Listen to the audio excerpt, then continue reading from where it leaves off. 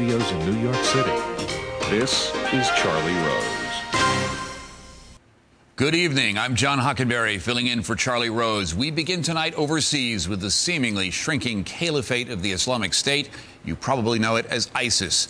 Iraqi forces have taken all but the western part of the city of Mosul, the last major ISIS stronghold in that country. And next door in Syria, hundreds of U.S. Marines and their artillery are joining local forces in preparation for an assault of the ISIS capital of Raqqa. Is it safe to hope that this is the beginning of the end of ISIS?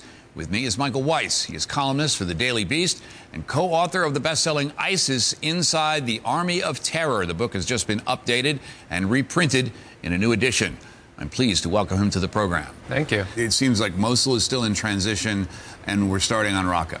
Yeah, and I think part of the ambition here is to prevent ISIS from reconstituting itself or fortifying Raqqa. I mean, a lot of these guys are fleeing from Mosul because it's all but a spent force, right? They're going to lose that city in a matter of weeks.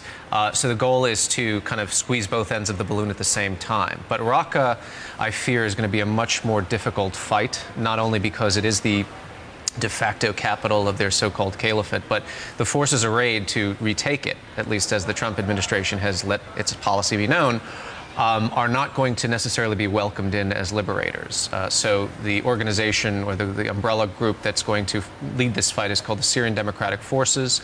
They're largely Kurdish in composition and almost wholly Kurdish in terms of their military dominance. In other words, the Sunni Arabs that are part of this umbrella are kept down. They're not meant to exert any kind of political will for a reason, which is the Kurds are building their own state in northern Syria, and they're doing so with the back of American firepower and American jets overhead.